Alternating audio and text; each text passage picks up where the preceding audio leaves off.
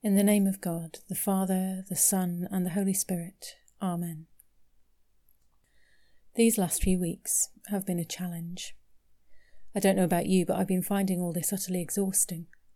The constant changes of what you can and can't do, the worry about friends and relatives, the loss of all the usual routines that keep us going. I've had days of exhaustion and days where anxiety has been physically painful. And there is the frustration of wanting to be with the people who are suffering and being forced to stay away. It's helped that it has been Lent. Lent is meant to be hard. It's meant to be a time of penance and abstention. And then we came into Holy Week. I found that Good Friday was particularly powerful this year. Perhaps you too shared the question that Jesus cried out on the cross. My God, why have you forsaken me? When life is in such turmoil, it's natural to cry out to God and berate him for his seeming absence. I say seeming absence because, of course, he's never absent. God is with us, and never more so than at the moment. Lent is done now, and today we have a new challenge, because today is Easter Day, and we ought to celebrate that Jesus is risen from the dead. Maybe you leapt out of bed this morning, full of the joys of Easter, and ready to sing Alleluia with all your heart and soul. Maybe you do feel like celebrating Easter. But what if you don't? What if you are exhausted and crying, just trying to get through the day? How do you celebrate Easter then? Well, the thing is, Jesus is no more risen today than he was yesterday or last week. We mark the passing of the liturgical year using these feast days and fast days to help us inhabit the story. But Jesus is always risen. Put yourself in the shoes of Mary, the faithful disciple, who came to the tomb early that first Easter day. When she got there, she was mourning her loss, desperately sad, and bound up with grief at the loss of Jesus. And then it all got worse when she discovered that the body of Jesus had disappeared. So many things lost, so many plans for the future set awry. When the risen Jesus speaks to her, it is with gentleness. He calls her name, Mary, and in that instant all is healed. She knows that all is not lost, that there is hope, that Jesus is truly alive. If you are feeling that loss and grief today for all that is wrong at the moment, stop and take a moment to listen, because Jesus is there with you, and he wants you to hear him call your name with that same gentleness of tone. Being confident in the resurrection of Jesus doesn't mean that you have to dance and sing and be happy. It is good news. It is the best news. But it doesn't take away from the fact that life is really very hard indeed at the moment for a lot of us. What do we do then? I suppose we could just forget about Easter and keep going with Lent until we can all be together again. Let's not do that. That sounds terrible. How about we acknowledge that this Easter is very different from other Easters? But let's find those moments of resurrection joy and hope where we can. We are particularly blessed in living here in our villages. All around us we have the abundance of creation, the earth throwing off the shackles of winter, and green shoots racing out of the soil. Seeing the farmers working so hard in recent weeks has been a real encouragement to me that things will change and we will not be stuck in this situation forever.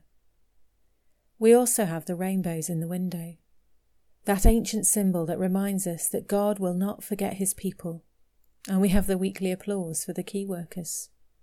We have so much to be thankful for. Although we cannot gather together to worship, I know that the work of the church goes on, that people are supporting each other in whatever way is possible. You can probably think of many other glimpses of hope and joy in your own lives. These encouragements are not, however, exclusively Christian.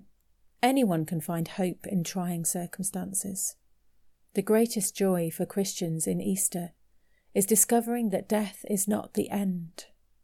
When Jesus died, it looked as if all was lost. When he rose from the dead, it showed that death had no power to hold him and has no power over us. The message of Easter is one of hope and freedom. Freedom to live and love and in due time to die, knowing that we will share in the resurrection. With that first Easter, we moved into the realm of the now and not yet. Jesus is risen. Death is vanquished. The new heaven and new earth are set in play, but things are still not perfect. There is still work to be done.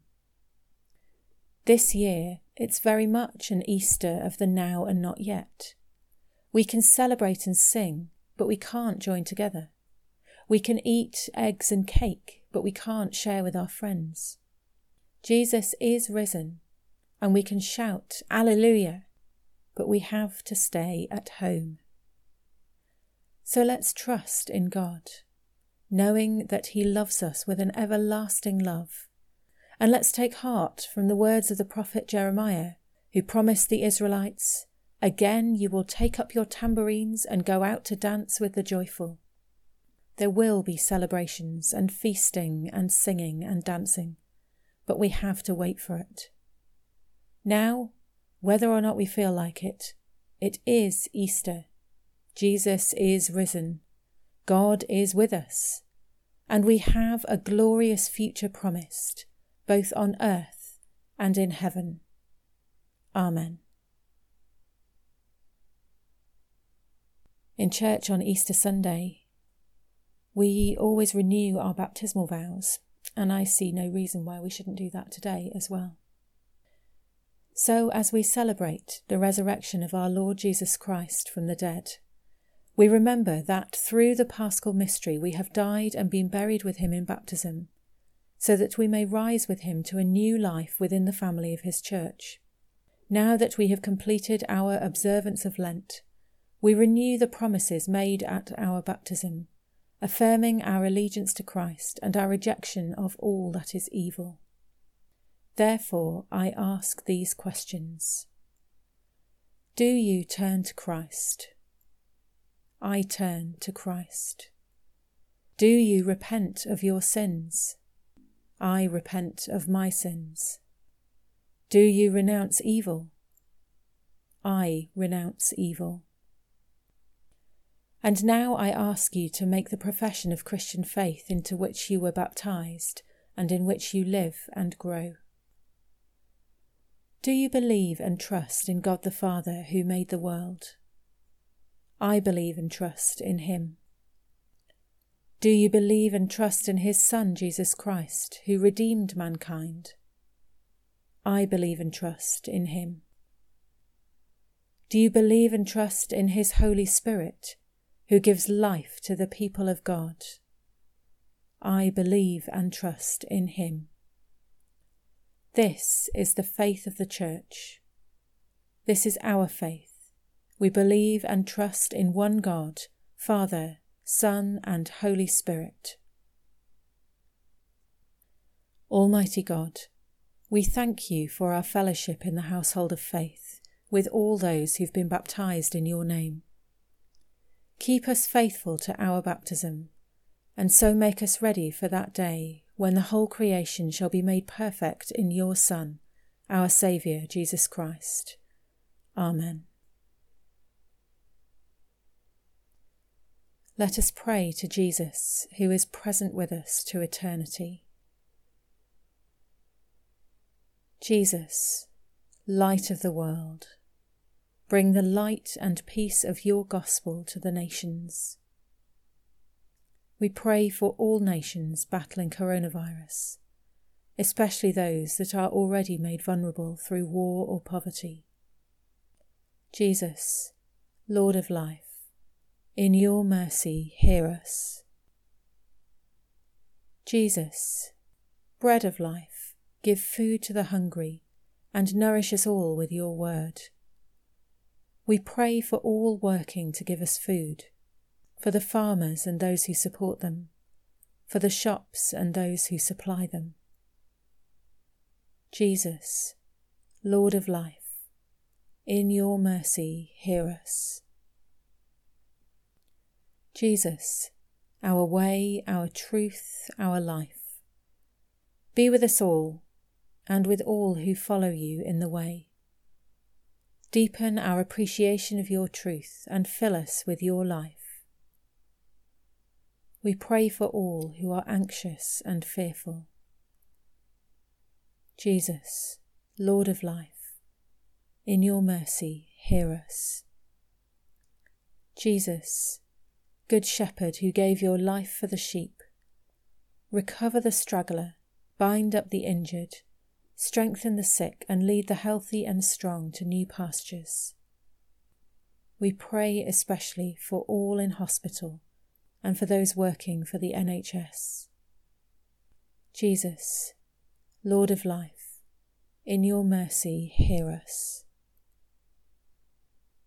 Jesus, the resurrection and the life, we give you thanks for all who have lived and believed in you. Raise us with them to eternal life. Jesus, Lord of life, in your mercy hear us, accept our prayers, and be with us always. Amen. Let us pray with confidence as our Saviour has taught us. Our Father, who art in heaven, hallowed be thy name. Thy kingdom come, thy will be done on earth as it is in heaven.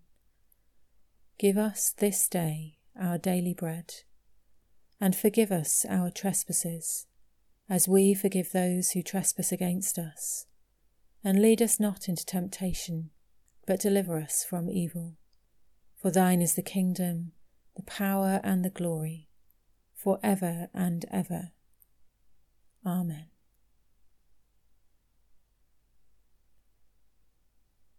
We take a moment now to prepare ourselves to be aware of the presence of Christ. We can't share in communion at the moment, but what we can do is remember that Christ is always with us. So let's pray for that presence now. Thanks be to you, Lord Jesus Christ, for all the benefits you have given us, for all the pains and insults you have borne for us.